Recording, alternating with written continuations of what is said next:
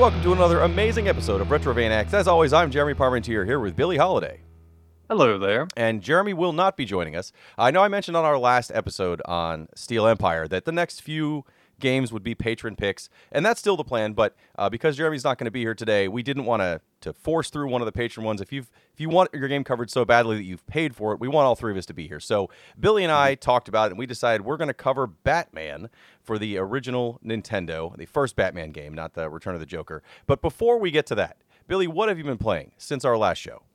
I've been dabbling a little bit here and there for the majority of time since the last show. I haven't had time. I'm doing a little bit of a move, and I am doing a little bit of a job switch again, going back out on the road. Watch out. Man, all the local sheets in North Carolina better get ready. Better have them chicken tenders ready for me because I'll be there nightly. I guess that's probably the end of fitting into a medium shirt, too, pretty soon. But I recently, yesterday, in fact, as of the time we're recording this, picked up that Xbox Series X and wasted no time in downloading a ton of things off Game Pass, a ton of new games I'm excited about playing. So, of course, you know what that means. I have all these new games at my disposal. I stayed up all night last night playing through, the things I've been missing over the last year or so. No, that meant that I prioritized Metal Gear Solid 5 as the first download, and I've been working through it again. And also, it looks lovely. It runs a treat. I don't know if it's been gotten the full upscale treatment, but fuck a duck if there's almost no load to that thing at all. And that was a game where the load started wearing me down a little bit. I played that and I restarted because so much time has passed. Sekiro also. I've restarted that several times just to try to remember how to play it because I'm on the last boss and I can't beat him. And every time after about 20 minutes, I'm like, let me just get back to that last save, and I just slam my head against him over and over again. Well, that's probably what I'm gonna do because my save is on that last boss who I cannot defeat for the life of me. I'm not getting any better at it with practice. And months and months have gone by. So I figure, you know what? Maybe just a refresher. I don't know if I intend to play this all the way through, or if I just want to get the basics down and then lose to that boss. A few more weeks in a row, like I usually do every time I attempt it. But that's about it. I should have a lot of new and exciting games to report next time. But it'll probably be me mentioning how I'm playing Metal Gear 5. I honestly thought you were about to tell me you downloaded Stardew Valley on your new Xbox and we're playing.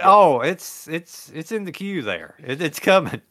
Well, it's not done yet. I still have not decided if I'm going to get the new Xbox or a PS5. Right now, I'm getting neither, as I'm still currently not working, and therefore, if I get one of those things, I'm also saying I'd like to move out. So I don't have one yet. I did get some stuff on sale for the Switch. I picked up. I think you recommended it. I got Blasphemous, which I was very excited about.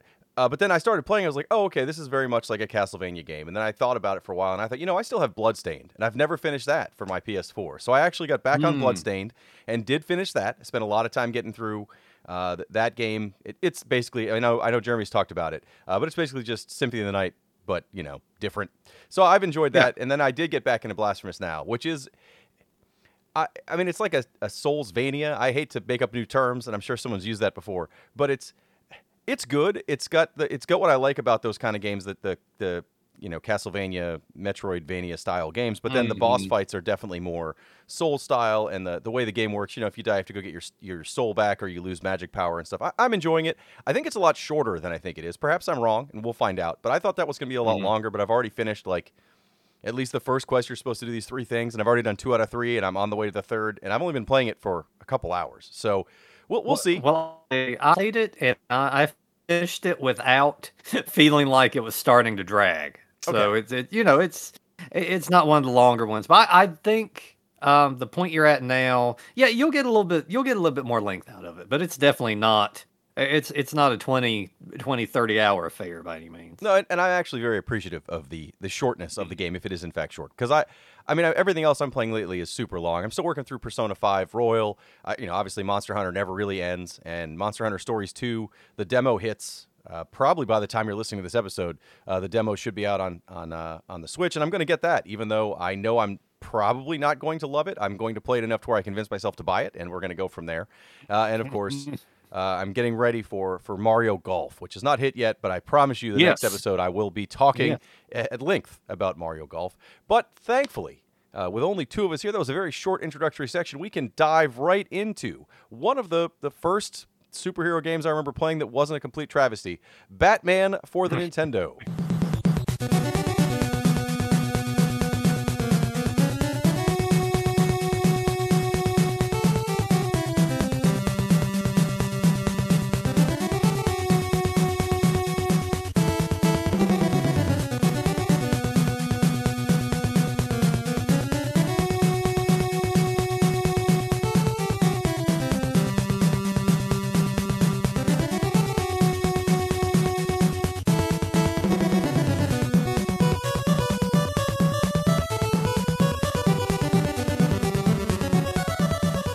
Yeah, and this was one I was excited to cover because I mean this came out. If you were a kid, in the 80s, this came out at a wonderful time, right? This is a super nostalgic time for me. We're hot off the heels of that, like an incredible first Batman film. As a kid, blew me away. Kind of set the bar a little bit for what a superhero film can be. And it's a no-brainer. As soon as this game was coming, as soon as you knew it was there, you had to have this one. This is one of those that you bought on site or you rented, not a second thought about it. You didn't need to read the magazines. You didn't need to do anything. It's a Batman game, right? Where could you go wrong? And I remember this one fondly. I also recall, as a child at least, not making the most progress in it, and we'll see if that improved with age. But this is still one of those I would sit down with. I would play as far as I could get. I love the little scenes they threw in from the film, things like that. I did have complaints as a kid, and some of them were, they were a little ridiculous. But we'll talk about all that. But I was happy to get back to this one because it has been it's been a good while. And this was high on my list of games that I needed to sit down and play all the way through. Well, I'm glad you did, because I definitely played this a bunch as a kid, but I didn't get very far. We didn't own this one, so I had rented it, or friends had it, and I played it. So I didn't feel bad that I didn't beat it, but I do remember it being very difficult. To go back to what you said about this coming out, at a good time for movies, I mean, that first Batman movie, and I mean, we're old people, but it was a huge deal because before Batman, I mean, other than the Superman movies with Christopher Reeves that were of questionable quality, I mean, everyone watched them, but especially that fourth one, not the best movies. There really hadn't been a good string of superhero movies at all. Like every time you saw there would be something based on a comic book or something, you'd be like, oh, this is going to be bad. This is going to be real bad. And instead, this first Batman movie came out and everyone's like, okay, you know what? Let's give it a shot. And it was given a really good budget. It was a solid movie. It's still good today. Still well worth seeing. An excellent version of the Joker from Jack Nicholson. Like, just a great movie. So, the fact that there was all this tie-in to the movie was everywhere. It wasn't like, oh, yeah, there's a game based on a movie. There's lots of that. There was lots of games based on properties that make no sense for Nintendo. Yeah. There's a Gilligan's Island game. Who cared about Gilligan's Island in 1989? It didn't matter. The game came out. I mean, even this game was developed and published by Sunsoft, and they had put out Fester's Quest. Again, who was screaming for a Fester from the Addams Family game? Nobody. But yet, that all had a movie resurgence too.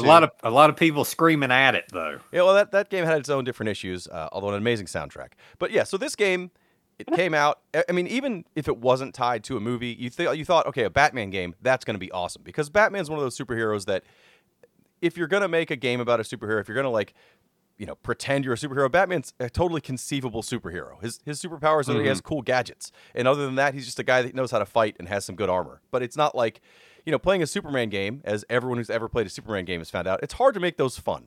It's hard to make those something where you're not just like, okay, I'm going to be able to do everything, and therefore things like Superman 64 come out and it's just kind of a mess because you don't really know how to streamline a Superman game unless it's always like, yeah, and he's covered in kryptonite. That's how you make it so you can have fun as Superman.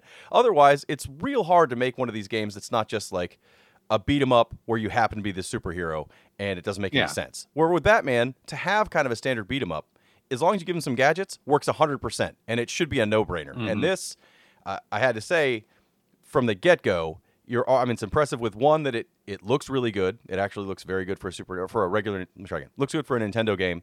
The sound on it, incredible. The soundtrack to this game, my God, is wonderful. Now, we've already covered Blaster Master in the past, but the entire Sunsoft run of NES games basically have one composer, Naoki Kodaka, and I guarantee I'm saying that wrong, but that same person did Blaster Master, the Gremlins 2 soundtrack, which the Gremlins 2, the new batch game for the Nintendo, while the game is of questionable quality towards the end, the soundtrack is nonstop great. Journey of Silius and the Fester's Quest, we just mentioned. So all those old Sunsoft NES games had the same composer, and in this case, knocked it out of the park. I mean, from the first level on, there's no bad music in this game.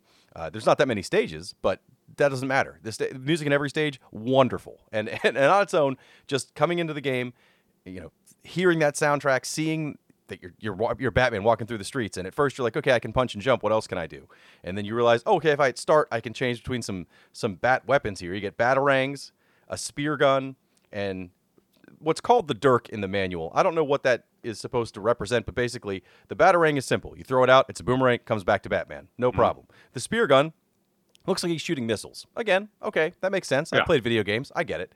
The dirk, it comes out of him it shoots out in front of Batman, then splits into 3 ways and kind of goes across the screen at a much wider angle. Again, totally fine as an item. I don't really know what it's supposed to represent in the Batman universe, but it works totally fine for this game. So I'm like, oh, this is awesome. It's a beat 'em up, or I'm Batman. I'm fighting all these not one hit guys, but they take a couple hits to take, and all these little robots with spikes on them and stuff. You're like, okay, I can totally get into this. This is going to work fine. They didn't try to go too crazy with what Batman's going to do. There's not all this bizarre oh yeah, here's parts where he's just Bruce Wayne and you have to talk to people. Thankfully none of that's in there. This is just straight side-scrolling action. And while it is based on that first Batman movie, it's very, very loosely based on that first Batman movie. Thankfully, it's not going to go plot point by plot point. There's not some, there's not a scene where you just watch Joker have a parade. Thankfully, it's just 5 long stages with different segments in each stage, with bosses at the end. Very, very much like a standard side-scrolling NES battler. It actually reminds me a lot of Ninja Gaiden and how it lays out and how it feels. Oh, yeah. Like a lot like Ninja Gaiden, which is a good thing. So, yeah, I mean, from the get-go, if you like that kind of game, you will probably like this. It's not as difficult as Ninja Gaiden, but it definitely has some real spikes in here. Yeah, and Ninja Gaiden exactly is definitely what I sensed playing through this one. I at the time playing it, and I played both of the games extensively, especially at Ninja Gaiden 2. I never put the link together until I was really sitting down to play it for this. And I was like, wow. This is very familiar style-wise. So yeah, I mean, if you love those games, you'll definitely like this one. But yeah, it is very, very loosely. But you can tell it is, I guess, inspired by the movie. You get, cinematics and little clips of, the characters from the film. It is the Jack Nicholson, Joker in it. Even Vicky Vale gets a little spot on there. But yeah, after that, which I can tolerate now, you get Batman just traversing the I don't know, the sewers of the city, the streets of the city. You're not going to get a scene in a museum. You're not going to get the the parade, as Jeremy P said. And one thing that disappointed me, I guess just a little bit, is you're not going to get that rogues gallery either. You're not going to get those familiar Batman villains making appearances, which is a little disappointing because there are boss fights at the ends of every stage, and you would think, you'd, even if they weren't in the film, you'd slide them in there. No, you get some interesting boss choices throughout this game. Which I mean, a lot of them look kind of cool, but at the same time, there's just that little bit of disappointment there. Um, but they would rectify that, with future Batman games that would put possibly too many villains in it. Well, they And don't have the big hitters other than Joker. They don't have the big hitters other than Joker. Like, you think they'd have all these other Batman villains. And again, most of their Batman games do kind of go the other route where you're like, why are all his villains in this area? Yes. But instead, this does have, I don't know how familiar you are with the DC Comics universe. I'm really not as familiar as I should be, I guess, considering I worked at a comic store. But there's even like the first level boss is this guy, Killer Moth. He's from the DC universe. I didn't know that, but he is. And I think most of the characters, like a lot of the enemies you'll see in levels, are based on characters from, even if it's like D-level Batman villains, they are in here. But it's ones that, unless you're like a hardcore DC comic fan, you probably don't know that. I certainly didn't. No, there's no Clock King in it. I know that much. But and you talked about the soundtrack. I will tell you this, and I was not aware until I started playing. When you boot this game up, the opening theme somehow I think brings more of a rush of nostalgia back to me than just about any other video game theme. I can picture where I was when I first put this game in and gave it a shot. My father sitting right there because he was always a Batman guy too. My mother not giving a shit really because she not a Batman fan. That's all right. It's just the soundtrack is incredible throughout, which is good because some of those stages you're going to be hearing those tunes over and over again. And I was pleased with the kind of, you went over the weapon, the gadget selection on here. It wouldn't be a Batman game without it. And they give you a pretty good variety on here. They're all useful, and you'll find in boss fight and throughout the stages. Each one of these kind of has its time to shine as you play through. Yeah, and the way they do the special weapons, I guess we should talk about the general mechanics first. This is a standard side-scrolling beat-em-up game, but with a lot of jumping to it as well. Thankfully, unlike Ninja Gaiden, there's not a lot of sections. I'm trying to think if there's any. I don't think there's any sections where you fall to your death immediately. That's one of the things with the later Ninja Gaiden levels. It's like, okay, if I don't make all these platforms perfectly, I fall to my death and I'm instantly dead. Yeah. Thankfully, in this case, a lot of them you just fall back down to earlier parts of the level you've been going through, or sometimes into like sludge or fire, or something that's going to hurt you. There are some spikes that will instantly kill you, I believe. Yes. But they aren't as prevalent as you'd think. It's not too bad. So on the screen when you first start, you'll notice that you have a hit point bar instead of dying in one hit or having like a number or something that shows your health. It's 8 blocks of hit point. As you get hit by most things, they take 1 block off for the most part. Some of the bosses do more, but everything else does basically 1 point of damage to you. And then you can pick up hearts from enemies as you defeat them, and they will refill your health bar one at a time. So it's pretty easy to get health back if you need to, although the drops from the enemies are more often than not hit points. They're not those little hearts. They'll end up being bonus points, which if you care about score, great. I certainly don't. Or they'll be the special item like point system. So in this game, you get, like we said, you get to use the Batarang or a spear gun or the Dirk by hitting the start button, and it changes from being just Batman at the top to showing what the weapon is. And then you have a counter next to you of like how many special item uses you have. It goes up to 99. Every time you pick up one of these counters you get from enemies, it looks like a little bullet. It's 10 weapon points worth of special weapons. Batarangs each uses 1 weapon point. The spear gun takes 2, and the Dirk takes 3 weapon points. So if you're just walking around as Batman and you switch to the Dirk because you're like, oh man, I'm hitting everything in front of me, this is great, because it does a fair amount of damage and it goes through enemies. It's a strong weapon, but it's taking away 3 points at a time. So if you only have 1 pellet that you've picked up, you can use that weapon 3 times, and then you're back to not having any weapons other than your fists. Thankfully, you can beat this entire game with your fists. You don't need these other weapons. They make it a ton easier in parts, but it's not like a game where, like a shooter or something, where if you lose your power-ups, it's over. No, thankfully, you can still win this game with just your fists. Although, again, there are some points where it's very difficult to do so. It's totally possible, which is nice. You have 3 lives, and then you have unlimited continues, which is good, because like Billy mentioned, there are some definite spikes in this game where you're going to need them. When you continue in this game, you will start at the beginning of the level you're in. So most of these levels have several segments, 1-1, 1-2, 1-3 kind of thing. When you continue, generally you're going to start at that section. So if you die in 1-2 and have to continue, you'll continue in 1-2. The only difference with that is some of the bosses, once you finally get to some of the later bosses, if you do die and continue, they'll take you back to the section right before it. So if the boss of 2-2 is, or a boss of area 2 is 2-4, then when you die and continue, you start back at 2-3. So you still have to go through a level to get to that boss, but it's not as punishing as some other games where it's like, oh, you've died on this boss, welcome back to the first of 4 hard levels to try again, which thankfully this game does not do. The continues are fairly painless. When you die in a section, most of the time you'll start at the beginning of that section as well. So you're not, it's not like you can die and then jump right back to where you were. You go back to the beginning of the stage for the most part, but it's not too bad. So I mentioned that you use start to change your weapon. But that means that the pause button either doesn't exist or it's select. I don't know why I had such a problem with this. I mean, as a kid, I don't think I did. But now, playing through it for this podcast, I would try to pause it, and instead I would hit the button to switch your weapons. I'm like, oh, damn it, it's select. So then I'd hit select and pause it, no big deal. But then when I'd come back, I had forgotten that I'd switched to these other Batman weapons because I had hit start by accident. So I was running through, and all of a sudden I start throwing batarangs everywhere or something else. I'm like, damn it, I didn't mean to do that at all. God, I do not like having select as your pause button. It should be no big deal, but for me somehow, I constantly hit that button by mistake. I did too.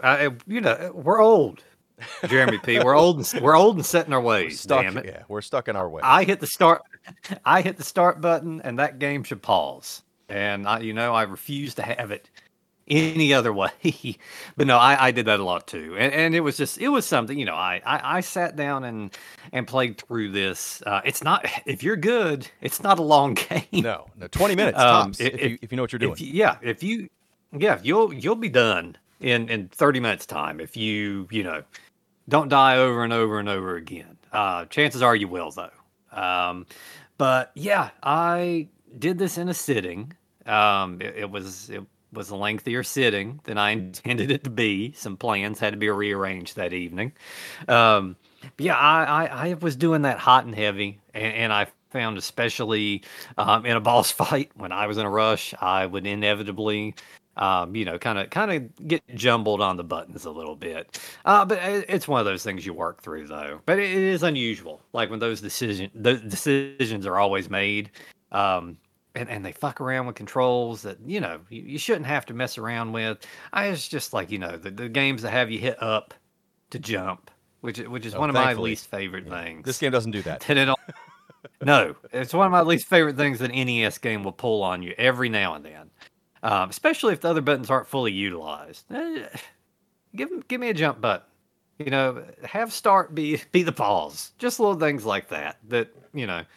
Just old men griping. You'll have to excuse us. But this game, the bosses in it, you get one at the end of each one, each stretch, and I felt like I must have been crazy as a kid, because I remembered this game for a ton of difficulty, and I was breezing through these bosses. There's the moth guy you're talking about. There's a boss that is a room, very very Contra-esque. I thought that room boss, it has different little points you have to destroy and things like that. And yeah, these first maybe 3 bosses, I was just cutting down, and boy, I sure thought that maybe, over the course of 30 plus years, I had packed on a ton of skill.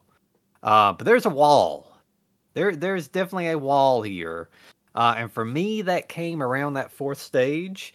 It started to slow me down a little bit, but I slammed face first into that damn wall when we get to the last couple of boss encounters. So yeah, this game does have that difficulty level that I recall it having. But I think the first few stages can lull you into a bit of a false sense of security. Oh yeah, the first 2 specifically, I found like no problem. I got through them in one shot for each. The second boss. Let's go through the levels in a second. Before we talk about that, sure. I do want to mention the first thing I noticed with this is the jump is a little weird. So the jump in this game is it's like you hit the A button to start Batman in his process of jumping. Like, in real life, you don't jump from a total flat stance. You got to bend your knees and jump up. Well, Batman does the same thing. And when you hit that button, it's like he starts the jump. And it's a weird timing thing to where the point was, at first I was like, well, clearly it's because I was trying to play this the first time on an emulator. I'll try to play it on something else. And it's just like that. That's what the jump is. It's this slightly delayed jump. It's not going to kill you, but it is a little weird at first. You want to get used to it because some of the later levels are very, very jump heavy and make a lot of very specific platforming lands. Again, you don't most of the time die, but I think I'd honestly rather die than have to go back through 7 levels of what I already fought through, because enemies respawn when you leave the screen and have them come back on, which is a very Nintendo thing. But if you've already fought your way through something difficult and then you fall and you have to fight through it again, you're like, well, I guess I'm done playing this right now because I'm going to break my everything in half. I don't want that. So the jump's a little weird, but also the game, much like Ninja Gaiden, a lot of the jumping sections are not just that you're jumping from one thing to one thing, but you have like a wall jump. And Batman needs to master this wall jump. You're not going to get through the game if you have not figured out, jump to whatever you're going to or fall to wherever you're going to, then hold on to the side of the wall, push towards the wall, jump, and Batman will spring back the other direction. It's got a slight, it's not as awkward as like the Super Metroid wall jump, which has I felt like that felt very floaty all the time if I was going to make it work or not. In this case, it's very clear. Like when you push against the wall, Batman's animation changes. You can tell you're able to spring off. You just got to make sure you do it in the right amount of time. It's not very hard, and maybe it's because I had played Ninja Gaiden 1 through 3 fairly recently on Twitch, but I did have to still relearn how to do the wall grab and jump on this because it's essential to get through the game to master it. Yeah, it's something you're going to be using. It's not a gimmick in this game. It's not something that you just need if you want to reach a hidden area or something like that. It's crucial. It really is. It's definitely something you need to get down. And yeah, the jump. I was going to mention it's not that Mario hit the button and you're in the air. Right. By the time your finger comes off the button. No, it's definitely it would behoove you to play this game and just kind of play through the first stage, maybe just kind of get used to how he moves around, what they're going to want to require from you as far as hitting these jumps, getting these wall jumps, and then hit reset and then play through seriously then, because it does move a little different, but I playing through this time had a little bit of an appreciation to it. It kind of gives Batman a different feel. It kind of feels like he's got a little bit of a heft to him, if you will. The way he moves around. So that's, it's an interesting mechanic. It's far from what you're used to, and it might be a little jarring if you just try to immediately jump into it.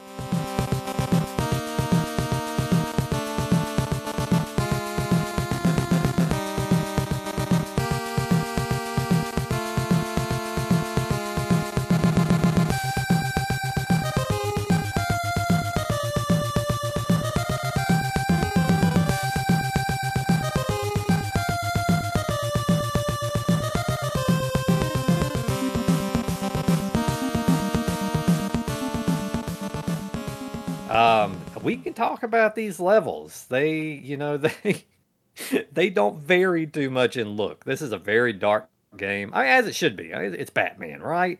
We don't want nice, bright, and colorful. It's not Adam West Batman in this game. These levels, they're dark. They're kind of similar.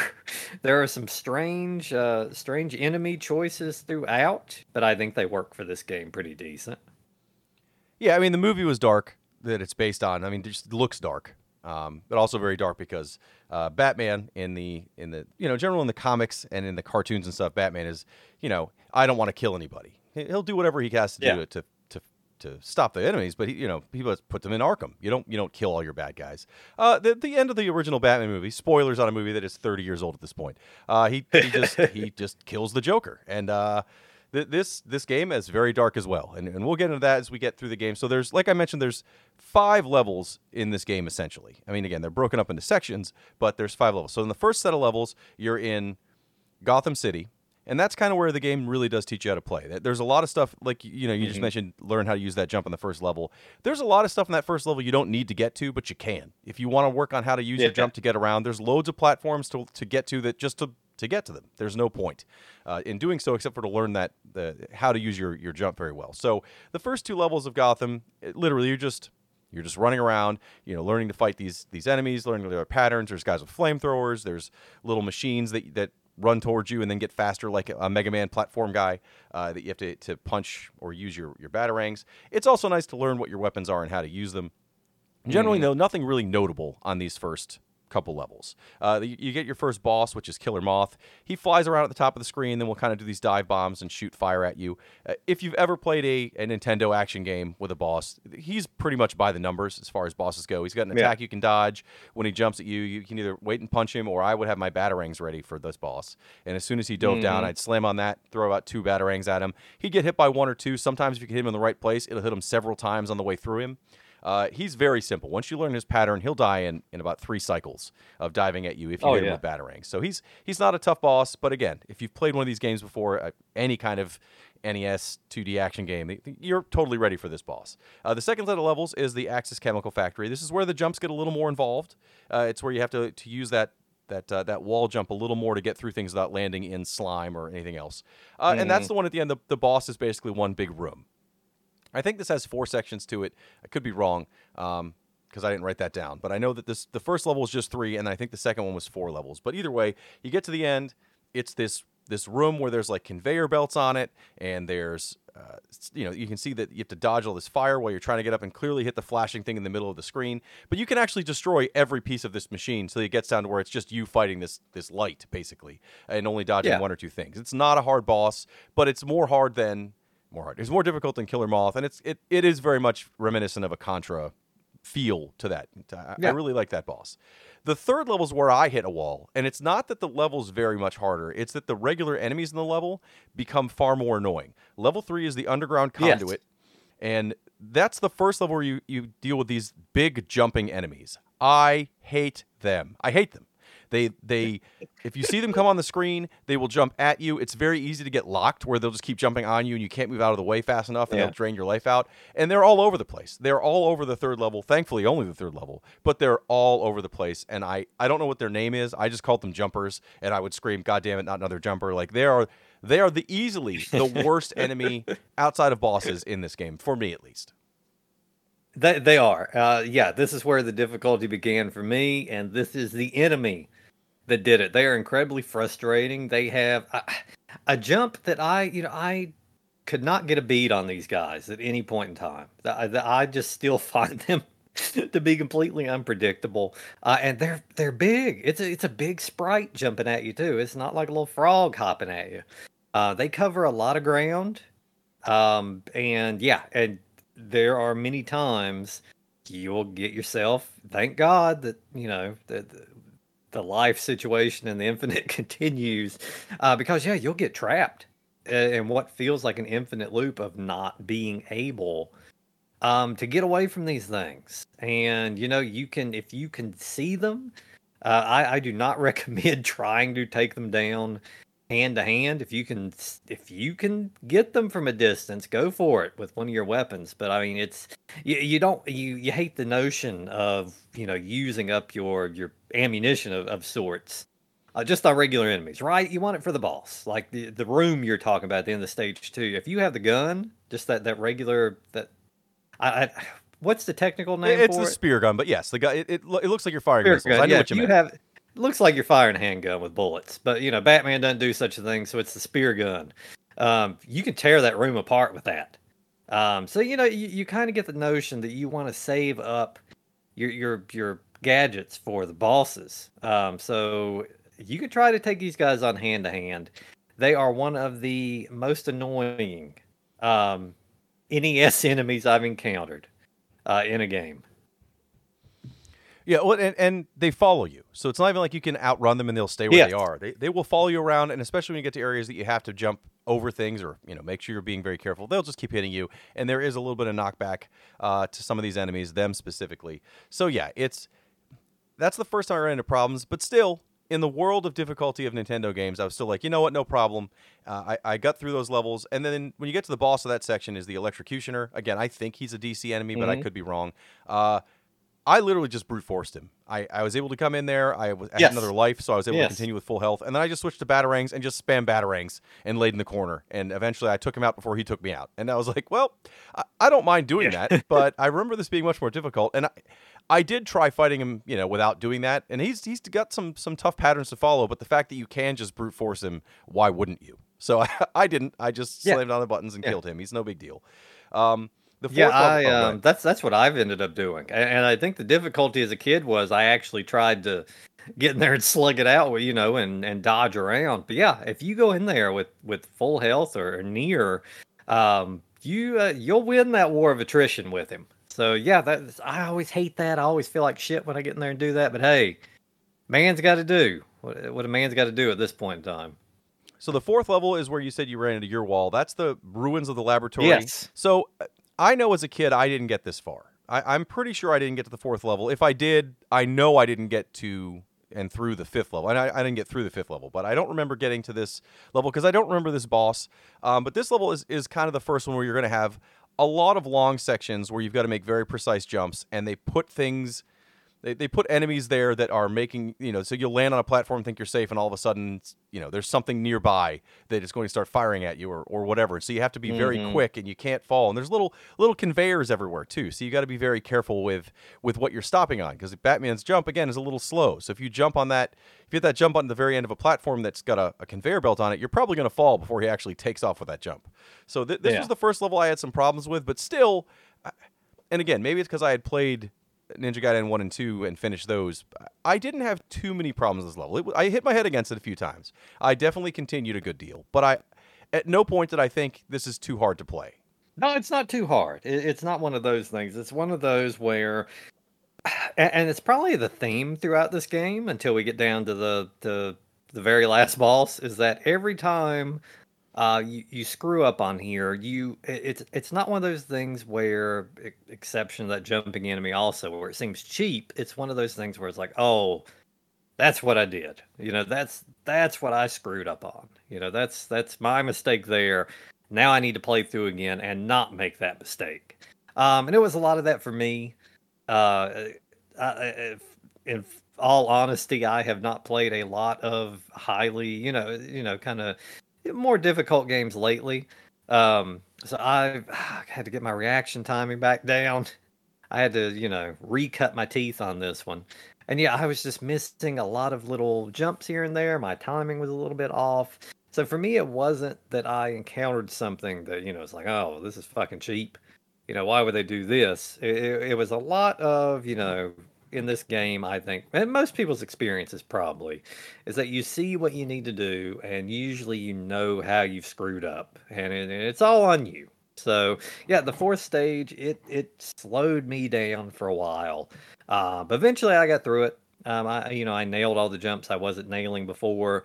But you get a little bit of a break at the end of this one with this boss, which is just it's a set of blocks moving around a room. Not the most exciting thing in the world. And if this is a DC character, I'm instantly going to have to read up more on the details of this block character. I do not believe it is. It's just 2 boxes that the manual calls this boss the dual container alarm, and it's I guess it's guarding the Smilex gas or whatever it is that Joker has in the ruins of the old laboratory. But yeah, basically it's just 2 boxes that go around the room. You can see the track they more or less follow, and as you attack, they will open up and start firing at you. So you have to make sure you're standing at the right spot. You don't want both boxes to get to you at the same time.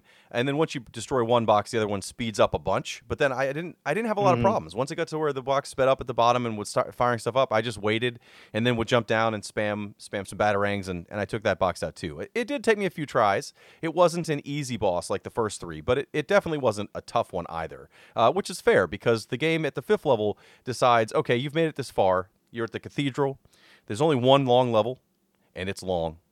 And has a lot of precise jumping, and it's got sections where you've got to use the ledge jump to levels you haven't had to do previously, where it's like you want to fall and immediately grip on, and then tap the button as lightly as you can to try to get to this other level of the this other thing you need to grab onto and jump off that too, while you try to dodge guys firing fire at you and these little robot things that shoot claws out in front of them. I mean, this last level easily. I mean, I spent 4 hours to finish this game, and I would say 2.5 hours were entirely on this level and the last two bosses.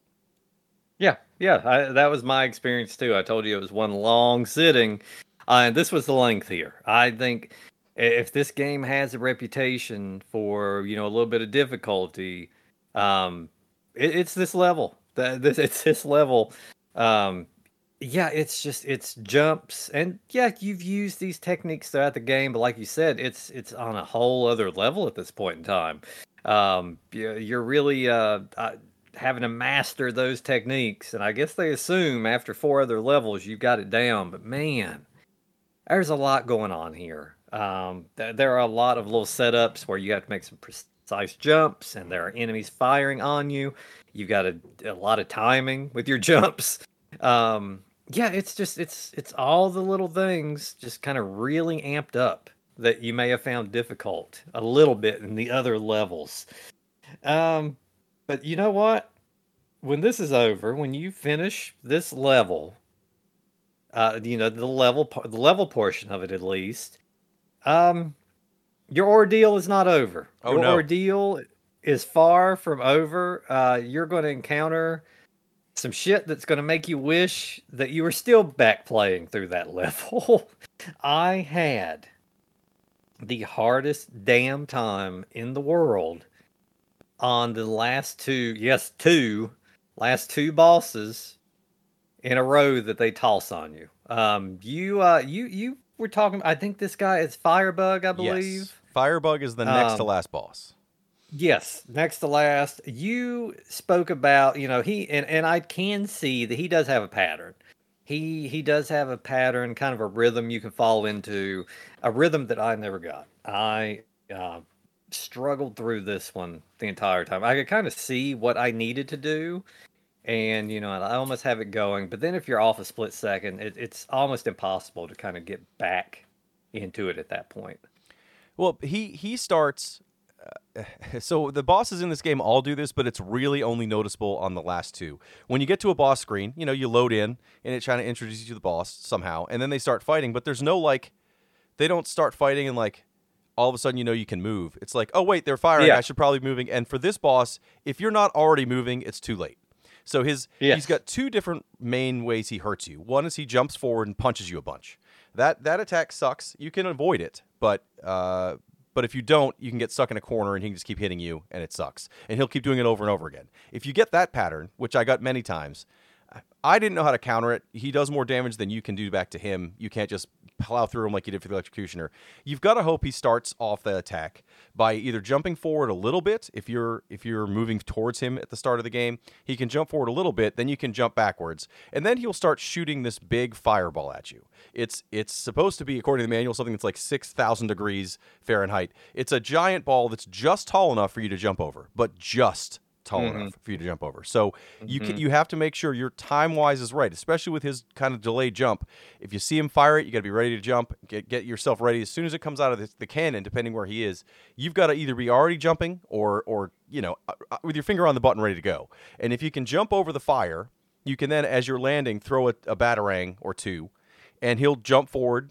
You can hit him with that, then he'll jump backwards, sometimes the whole way back across the screen, sometimes halfway across the screen, where he'll hopefully shoot another fireball at you. If you can keep jumping his fireballs and hitting him with batarangs, he will eventually come to a pattern where he's just doing that.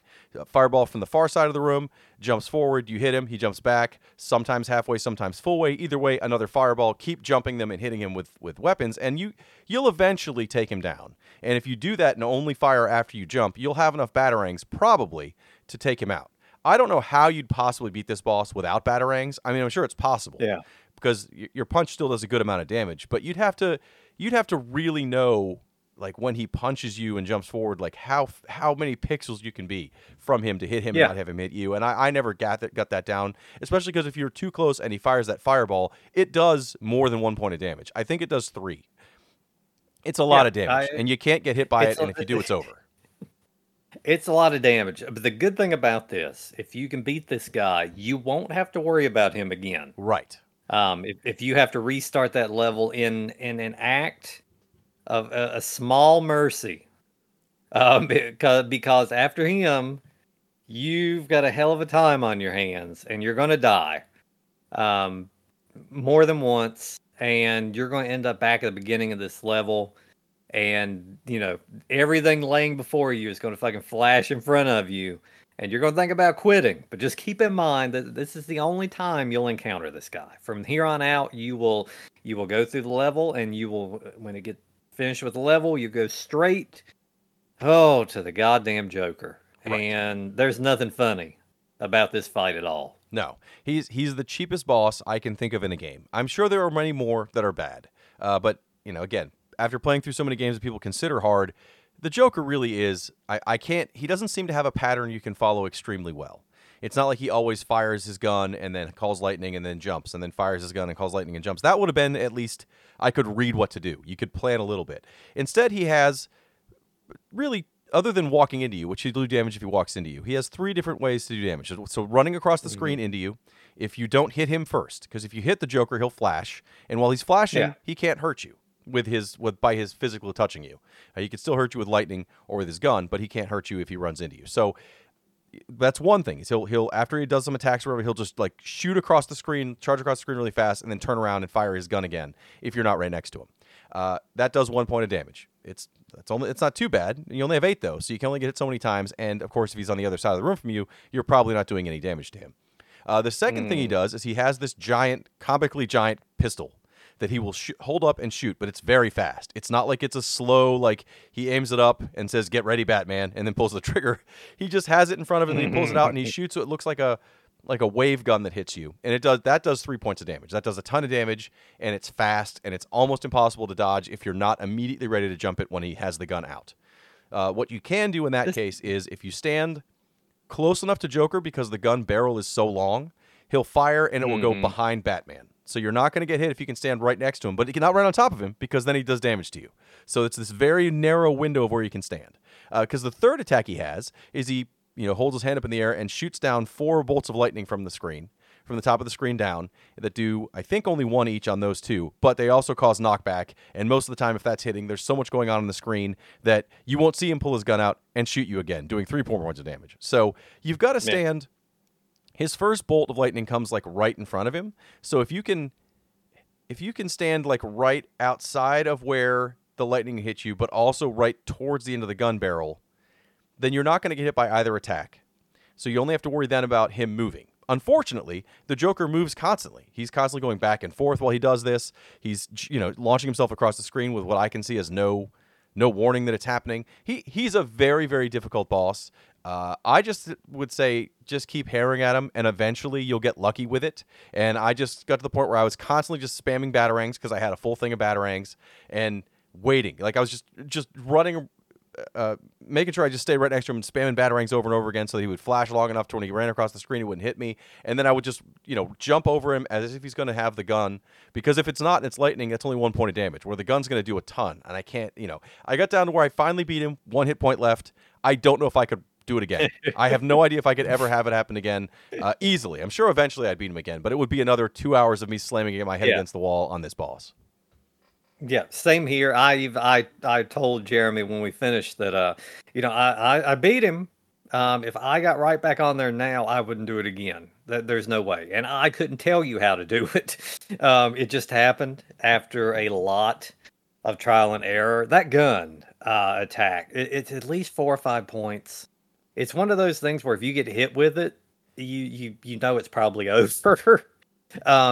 This boss, it's frustrating because it's one of those where instead of thinking, offense, you have to really think defensively, and you have to figure out, what little pixel of a safe spot you can find from these attacks. And you're so focused on, trying to find the right place to stand that he usually has another attack lined up, or he's running around and you're taking damage. And yeah, this is one of those where the old health bar just gets eaten up before you know it. And yeah, I did similar. I tried to get my attack in with the batarangs while he was calling down the lightning. But you've got to be aware, you got to be cognizant of whether he's going for the gun next, whether he's going to zip across the stage, what's going on. This is a very frantic boss fight. And a very fast-paced one too, and a game that I feel like really kind of didn't keep that fast of a pace as you go along. But yeah, I got him. Holy shit! It only took a few decades. You stick to things, you follow your dreams. You'll get to them at some point in time. And the good thing is, I feel like I can retire from Batman NES at this point. I'm going out on a winning note. I'm going out on top. Yeah, no, I did beat it as well. I played it on Twitch for folks and actually got through it. I felt very good about myself because I did it with no save states. I just played it through as if I was 9 years old again, just slamming my face against the wall over and over again trying to beat it. And I did. And it felt really good. And much like in the movie, the game ends. He's sort of like, "You killed my parents," and then throws Joker off the top of the bell tower to his death. I mean, in the film, in Batman's defense, he puts the Joker in a hell of a situation that is probably not survivable. But he doesn't outright toss him. He Joker's on the helicopter. Speaking of the film, spoilers, cut it off if you need to at this point. He grapples the piece of the gargoyle statue around his leg. So, the Joker, I mean, if he had strong enough upper body strength to pull up himself and this, several hundred pounds of granite, he could have survived. He gives him the chance. It wasn't an outright murder. I don't think you would get tried for murder. That's probably a manslaughter at best. Yeah, well, in this game though, it's literally he just throws him off. You don't get that extra scene of the helicopter. It looks more like he just picked him up and threw him off the edge of the tower. But honestly, after that fight, I wanted to do the same, so I get it. After that fight, it's justifiable. I understand the frustration.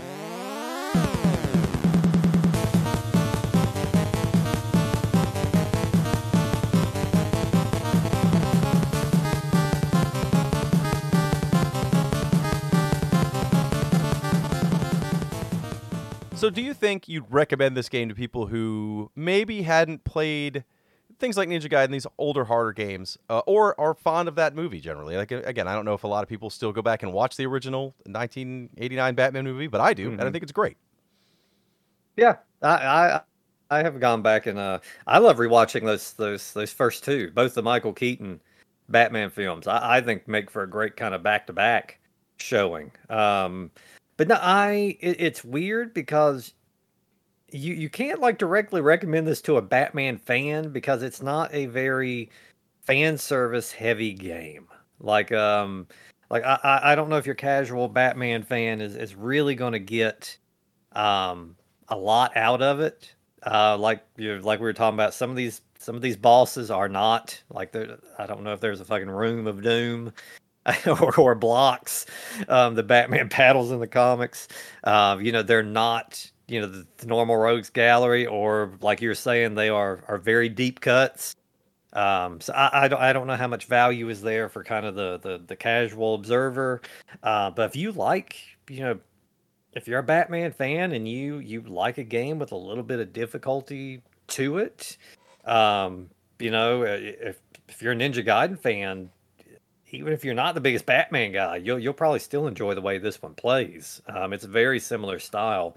It might be just a touch slower paced, but I think you'd really enjoy it.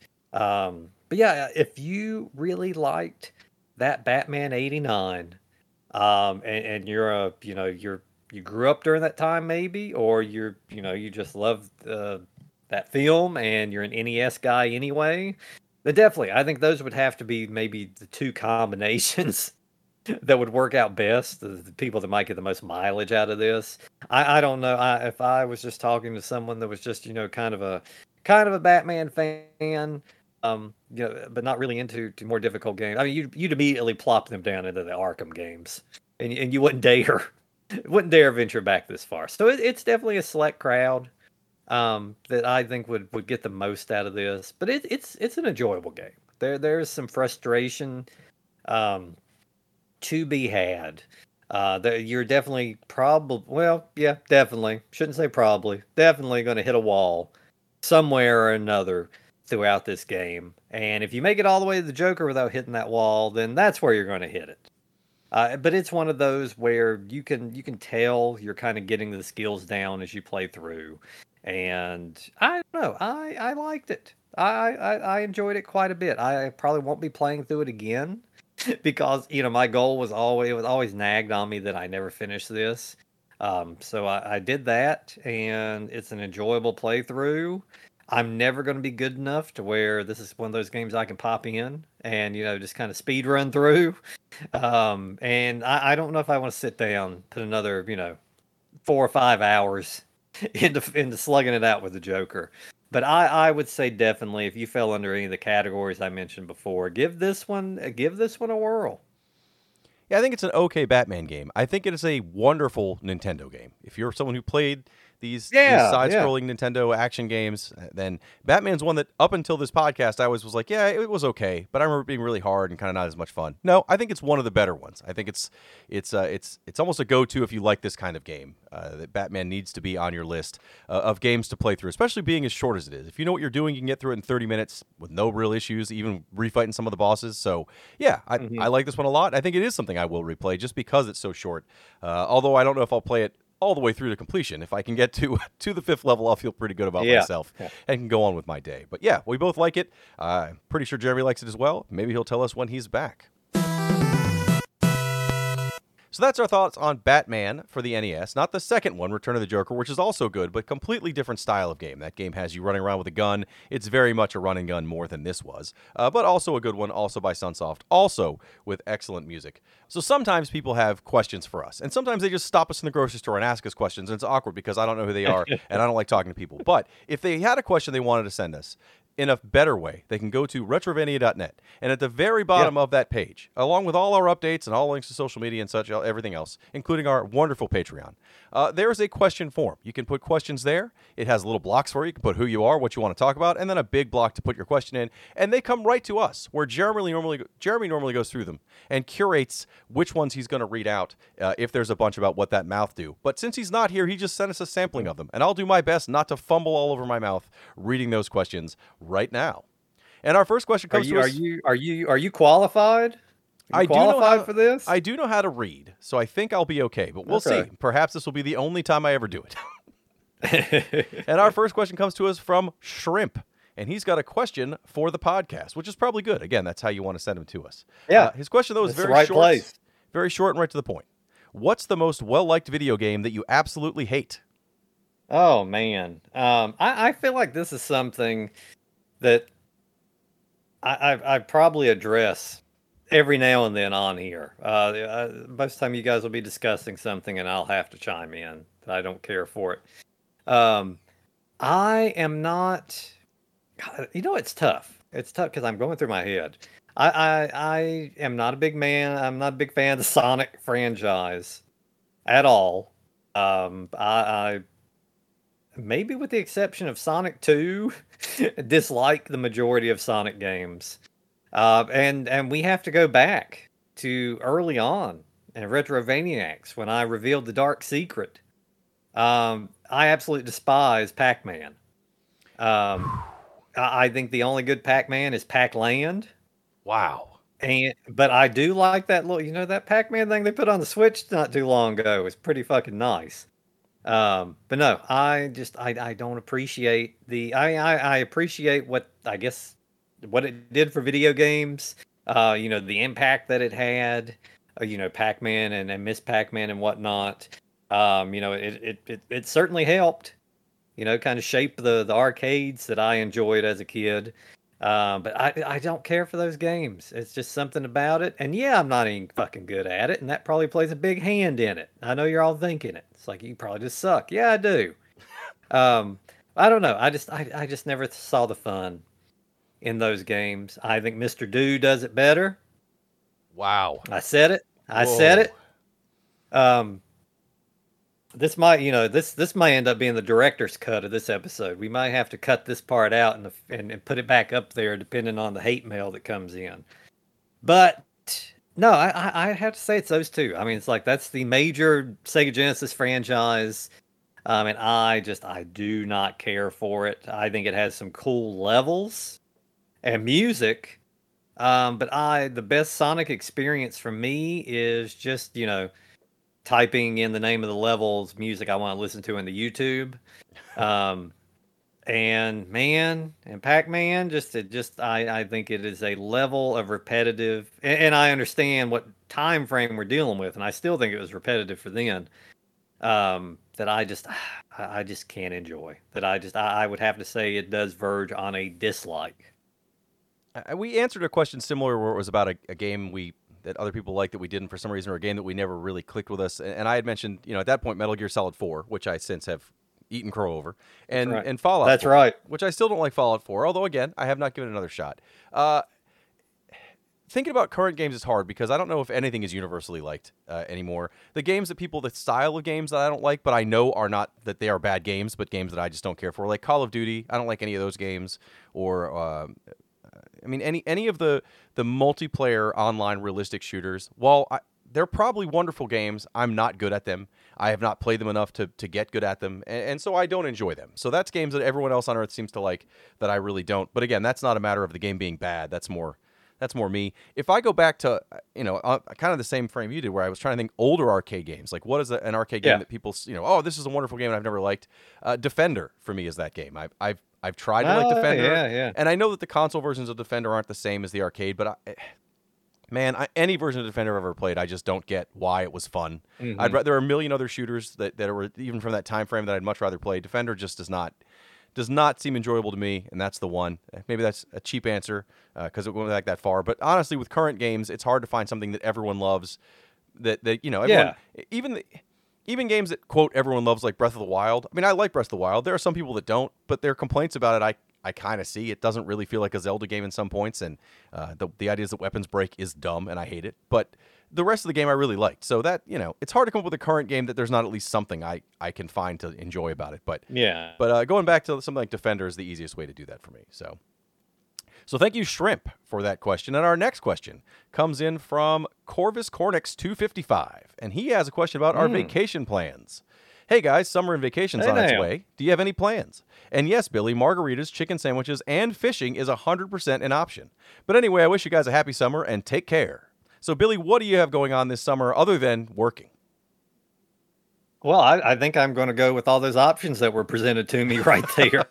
Actually, I have strategically, I don't usually take job positions, assignments strategically, which is why I ended up in West Virginia during the winter of last year. But I sat down, used the old brain this time. And yeah, I'm working through most of the summer. But I am also working near the beach.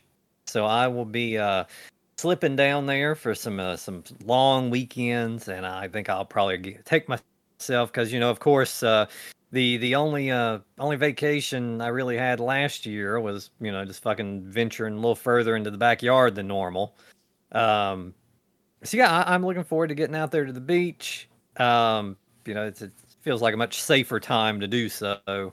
I'll be definitely spending a week or two down that way, and most weekends, and there will be margaritas. There most likely will be chicken sandwiches. Probably chicken sandwiches on the way there. I'll be drinking my dinner most of the time while I'm there.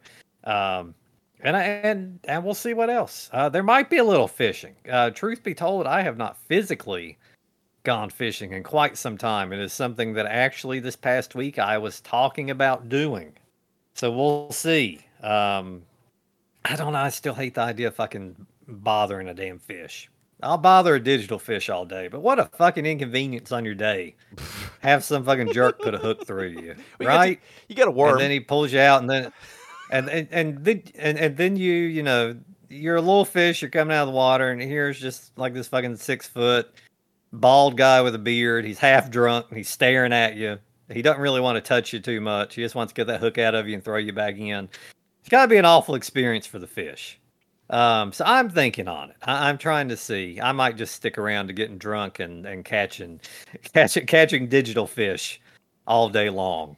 But no, I think there's going to be some beach going, and I'm usually more of a fall vacation guy. And I'm thinking about, I like taking a little bit of historical trips also. I'm thinking about heading back up to Boston, doing the old Freedom Trail up there, see what I can see. So, And there'll be a lot of cheesesteaks in that, and a lot of cheesesteaks. And a trip to Philadelphia, I think I ate more fucking cheesesteaks when I was in Boston than when I went to Philadelphia for some reason. They make them pretty good up there. They make a lot of good food up there. Gained a lot of weight last time I went to Boston. I went to Boston once just to go to a Red Sox game that was rained out. So that's the only time I've been to Boston for anything. It's fine. It was a bad trip in general. It was a bad choice. Like you go out and hang out with your friends, and everyone makes like these great plans to go on trips. One of my friends actually follows through with that every time. So we stopped having him talking about the trips with him because he'll just be like, guys, I rented a hotel and next week we're going to Boston. They're like, well, we were joking. We were very drunk. We thought it was a good idea. No, he's already bought tickets and a hotel room. So I guess we're going to Boston to see a Red Sox game. And then the game was rained out and we didn't go at all. I have a beach trip. I have a beach trip coming with my family later this summer. I don't think it'll affect having shows up, but we may have pre-record a few here and there. And I'm trying to do some camping. I'm a big camping fan. We haven't gone in a long time. The problem this year is that because no one did anything last year, campgrounds are all booked. They're all booked for everything. I'd have to find one that is open, that has a spot. I don't want to do camping. I want to do tent camping. That's how I like it. And I will not do it at the beach. I've camped at the beach one time and it was miserable, and I will never do it again. Camping on sand is awful. So I will not be doing that. But I'll find somewhere to take the kids and do some camping, even if it's like on a Wednesday evening. We'll find time to do it. I'm looking forward to that. But the rest of the time, I'm just trying to get my kids into camps to get out of this house. I've been home with them now for 18 months. It's time for them to not be home with me for 5 minutes. So that's my summer vacation, is them going to some sort of camp. Speaking of chicken sandwiches, before I move on, last episode we talked about that Popeyes chicken sandwich. I hadn't tried it. I did finally go out and try it. And I have to say, yeah, I can see Jeremy's argument that sometimes if it's not made well, it probably isn't a very good sandwich, because it is a very heavily breaded sandwich. Most of Popeyes, like chicken fingers, have a very kind of heavy consistency breading. The one by me did it perfectly. Wonderful sandwich. I got the spicy one. Awesome. It had some heat to it, not as spicy as I'd like, but I guess if everyone had sandwiches as spicy as I'd like, no one would eat them but me. I get that. But it was good. For a fast food chicken sandwich, I'll take it. I also have had the McDonald's spicy chicken sandwich, not the spicy McChicken, which is a wonderful sandwich that only costs $1. But their actual new to try to beat Popeyes or Chick-fil-A chicken sandwich. It's okay. It's not as good as Popeyes, but it was better than I expected. Although, full disclosure, when I ate it, I may have had a whole bunch of beer beforehand, so it didn't matter if it was good or not. I was going to eat it. But yeah, I've tried the Popeyes chicken sandwich, and I do think it's wonderful. And I would get that over Chick-fil-A almost any time I can. So thank you. Now, wait a minute. I heard Popeyes let you down, though. Oh, you know what? This is a bigger issue. I was going to talk about it when Jeremy was here, but let's throw it out now. I got you. I didn't realize that Popeyes has removed many of their sides chain wide. They no longer have the Cajun rice. It's not there. It's gone. You can't order it. I loved the Cajun rice. I thought it was great. They no longer have onion rings. I don't know if that's chain wide, but the one by me has stopped offering onion rings, which I know they're a pain in the we ass. don't have them either. No, we don't have those either. I loved their onion rings. They are easily my favorite item at Popeyes. I would go there and get whatever I could get just to get the side of onion rings. And they always roll their eyes at you because they have to make them, because they never have them out. And I didn't care. I was like, you know what? You can take 20 minutes. I'm not going anywhere. I'll sit right here and wait. Make me those onion rings. I want 2 orders of them because they're incredible. And I guess I'm the only person that cared that much, because they're gone. And apparently the green beans are gone. I didn't care about that. I can make green beans at home.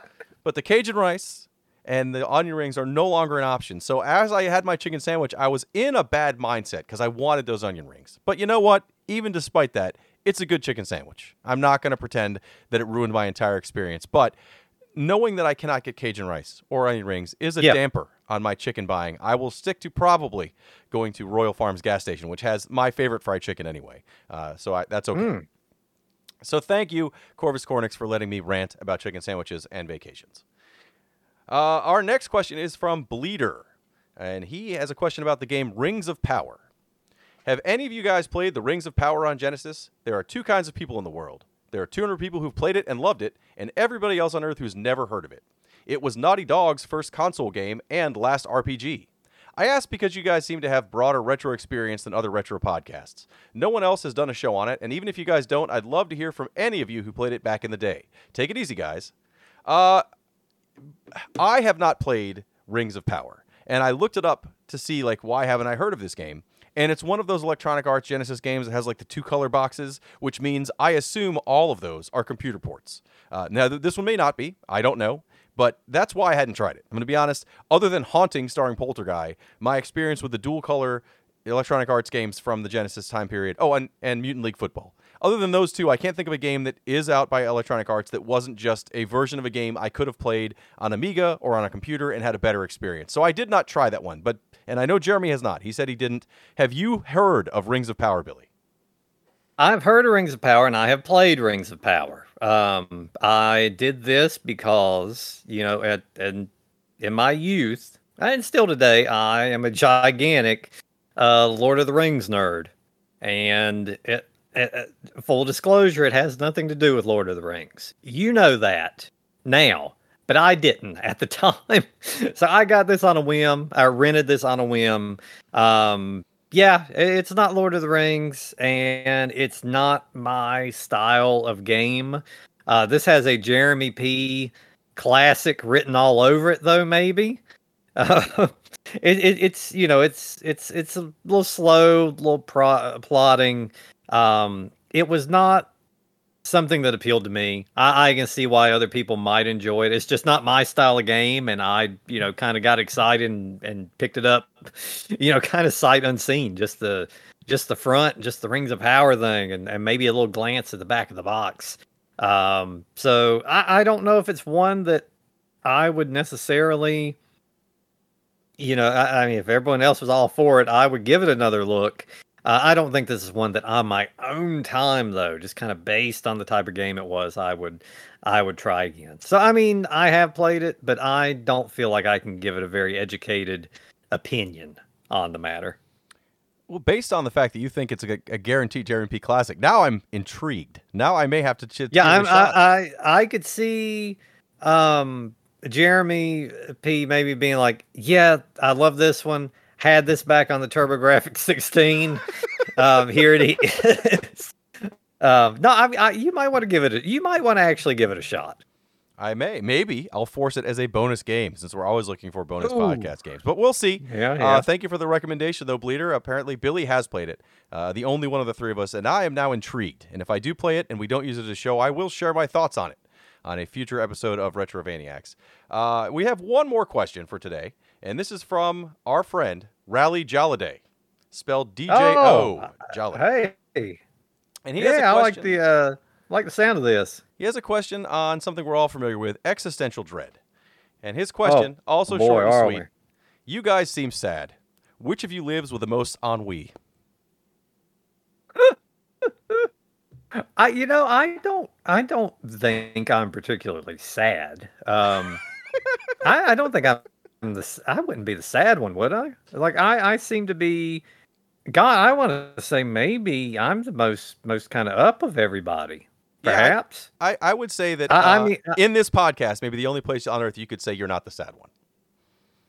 Yeah, I mean, I think I am prone to outbursts, but otherwise, I don't know. I don't think I'm too awful sad. I think maybe I'm weary, world weary.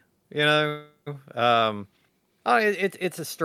a weird age right now, to where you're still having to work like you did when you were younger, but you don't have the energy to do it, nor the desire to any longer.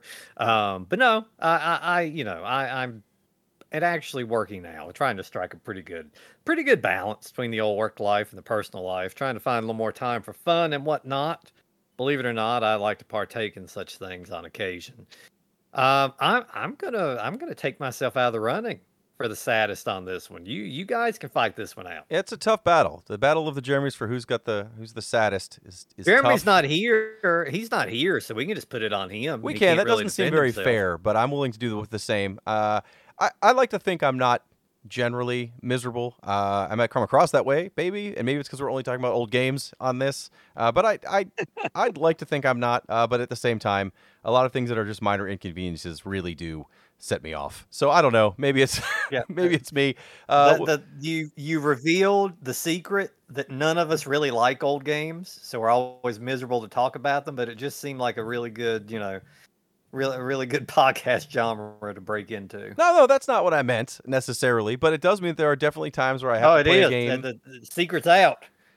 We have to cram a game into a week, and if it's not a game I necessarily wanted to play, then you're like, well, I filled my week with that and not Persona 5 Royal, which is sitting in my PlayStation 5 or PlayStation 4 being unused yet again. But you know what though? That's okay. Honestly, even the games I don't like, I enjoy playing things I've never played before. So that's not the case. It's just maybe would have caught me. If you would have caught me during the week of Gemfire, I may have taken the title of saddest. So it's between one of the two of us. It'll be me or the other Jeremy, and if he's not here, we'll just say it's him. But it's him. It could be me. We'll go with either one. But it's not Billy. We've determined it's not Billy, and that's at least 1/3 of this podcast that's not miserable. So that's nice. I like that. So thank you for the question, Rally Jolliday, and that's going to do it for us for listener questions. So if you have a question for us or a request or anything else, go on to retrovania.net. At the very bottom, that question form, fill it out, send it to us. Normally, Jeremy will be here to provide his input as well, and we can answer those at the end of the show like we did right now. But we will be back in about 2 weeks with another show on our main feed, plus a bonus show in between for our patrons. Also, if you miss written magazines, I wrote an article for an upcoming issue of Read Only Magazine, which you can find at www.readonlymagazine.com. Right now they're pre-selling the next issue, which is the second issue all about adventure. I've written something all about the Alex Kidd game that is not like the other Alex Kidd games. It's more of a straight adventure game. So I talked all about Alex Kidd in High Tech World, and you can read that there at www.readonlymagazine.com. Otherwise, we'll see you next time.